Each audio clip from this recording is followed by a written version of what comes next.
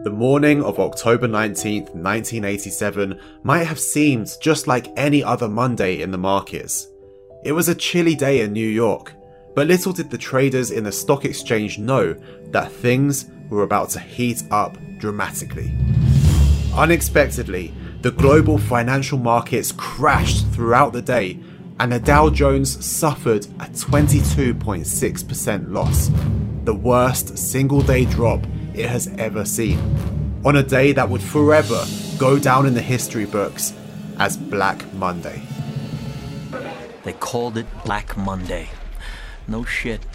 By 4 p.m. the market had dropped 508 points, the biggest plummet since the crash of '29. Without a single significant identifiable cause for the crash, it's thought that the huge moves were as a result of panic in the markets.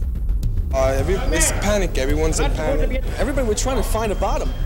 However, not everyone was panicking in the sea of red. One trader in particular who achieved legendary status thanks to these dramatic events was Paul Tudor Jones. Along with his right-hand man Peter Borish, he famously predicted the crash was imminent and netted a hefty profit of $100 million. This extremely successful trade threw Tudor Jones into the limelight and made him part of trading folklore. There are also many lesser known traders who achieved impressive levels of success while the rest of the markets were in freefall. One of these traders was Andrew Krieger, a trader from Bankers Trust, a New York-based bank that later became part of Deutsche Bank. Krieger's success around the time of Black Monday led to Bankers Trust making a tidy profit of $300 million on Krieger's trades.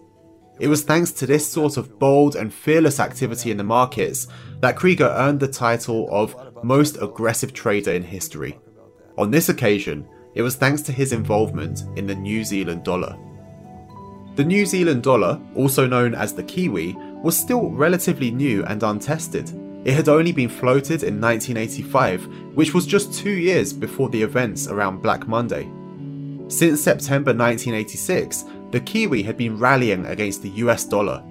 This rally gained momentum in mid-1987, sending the Kiwi up over 40% from the lows in September 86 to its peak on October 8, 1987. Krieger identified that the Kiwi had swollen up and had become overvalued, and saw this as his opportunity. Typically, an institutional investor at that time would invest $20 to $25 million, but Krieger was known to invest up to $250 million, 10 times the amount of typical traders. And that's not all. Following his success at the bank up until that point, during which time he gained the reputation as one of the most dominant currency traders in the world, his capital limit was increased to a massive $700 million, and Krieger was intent on using it to short the Kiwi. In fact, he took it a step further and applied leverage of up to 400 to 1. Thanks to the use of derivatives, it's said that his enormous short positions were even larger than the entire money supply of New Zealand. You can probably guess what happened next. It's no surprise at all that the currency began to collapse. Officials at the Reserve Bank became concerned that it may damage the foreign exchange market and have negative consequences for New Zealand's economy. They quickly noticed that someone was taking large positions against the New Zealand dollar and thought that they were attempting to collapse the currency. This realization led to a phone call, which, legend has it, featured the finance minister yelling at Krieger's bosses to "Get the f*** off our currency, you little f***er!" Although, it must be said, the minister does deny this ever happening. Partly thanks to Krieger, the Kiwi fell and yo-yoed between a 3 to 5% loss, at which point he decided to exit the trade and secure a $300 million profit, one of the greatest single financial trades in history. John Key, who later became New Zealand's Prime Minister between 2008 and 2016, was one of Krieger's co-workers at the time. He claims that Krieger was a pioneer and one of the few people in the world at that time who understood the options market, which gave him a strategic advantage early on.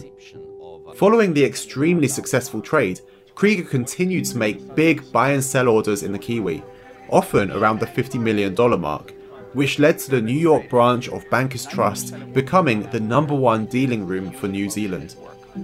Despite his extremely successful period, Krieger soon left Bankers Trust, as his salary and bonus for that year was a minor 1% of all of the profit from his trade. Although he didn't disappear off into the sunset, instead he went on to work for George Soros, another highly successful money manager with a claim to one of the other single greatest trades of all time, and perhaps the most famous example of a currency raid like Krieger's. Of course, it helps to have the financial weight behind your trades like Krieger had, but this sort of success wouldn't be possible without being well prepared, understanding markets deeply to be able to identify opportunities, and having complete conviction in your trade decisions.